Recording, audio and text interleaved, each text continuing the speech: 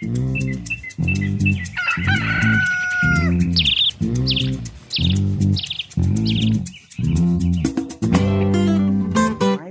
to Mbara, health experts have decried the increasing cases of Spina Bifida in Western region. They've called upon the health ministry to sensitize and educate the public about the disease in order to end stigmatization. Speaking to Urban TV, Ndiowawe reported that last year they received 135 new children. This year so far, they have received 112 new children who are having the condition, meaning that they expect to have the number higher than that of last year based on the reports they are getting. He has, however, called for more funding to support victims of this condition, explaining that the resources spent on these children is huge. We are providing services to 1,650 children who are having spina bifida. Someone might say that this number is a very small number, but if you can look at the resources that are needed to care for these children, you find that these resources actually can be used by an entire district, because if it is surgery for one child, the surgery usually ranges between 4.5 million to around 6 million. And it is not a one-off surgery. You find some children require multiple surgeries as they are growing. Experts have appealed to government and other partners to provide funds to enable establishment of specialized centers and service providers in all communities to offer quality services to patients with spina bifida and related conditions of the brain and spine, such as hydrocephalus. These also called upon law enforcers to enforce the public smoking ban. Smoker or is staying with the people who are smokers, or there are those who chew tobacco, and tobacco products also have potential of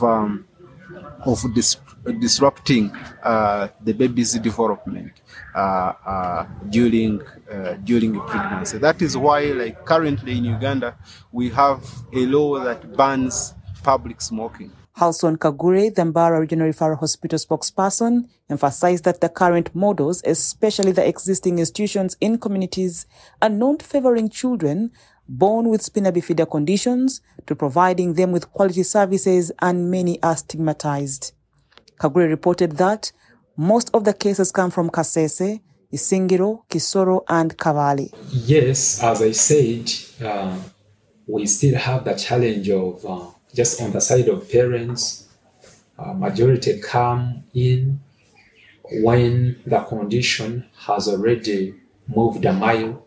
And of course, that makes it a little bit difficult for our health workers to intervene and save their lives. These have, however, condemned religious leaders who are taking an opportunity on these vulnerable children and their parents by giving them false information. Last year, we had a child who was actually already on a theater list, but a certain pastor called the mother and told her, "Angels have told me that you bring the child and the angels are going to take away that swelling at the back." And after 2 days, when I called the mother, the child had passed away because they took the child to where they were praying from, and they performed some harmful practices on the child, and the child passed. Some of the parents we talked to decried the high level of discrimination and stigmatization of victims of spina bifida. We were seated and I heard people saying, how did they give birth to this child? And can a normal person give birth to such a child?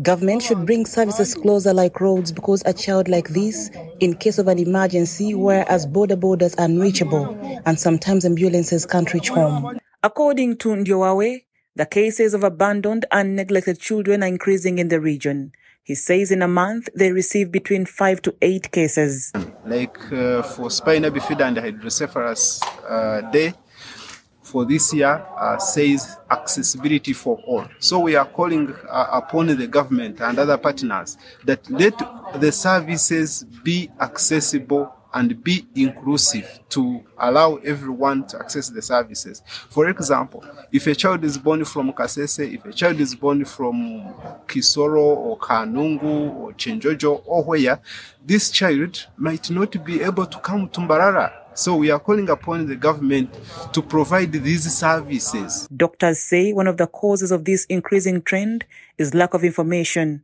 However, Ndiowawe has called on every mother in childbearing age to start taking folic acid before and after conceiving. Percent of the women who conceive before, when they have not supplement or when they do not have enough folic acid in the body, they have a higher risk of producing a child with spina bifida and other related defects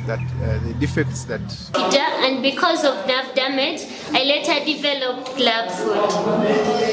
We still believe spina bifida and hydrocephalus neurotube defects are caused due to lack of enough folic acid in the body. I call upon our dear young girls, mothers, to take foods rich in folic acid like vegetables and fruits, and if packed with a fortification label.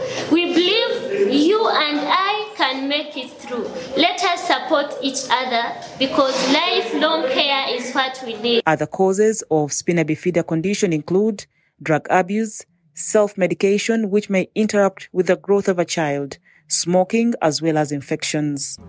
Thanks Abdul Karim Singh for that insightful and educative report.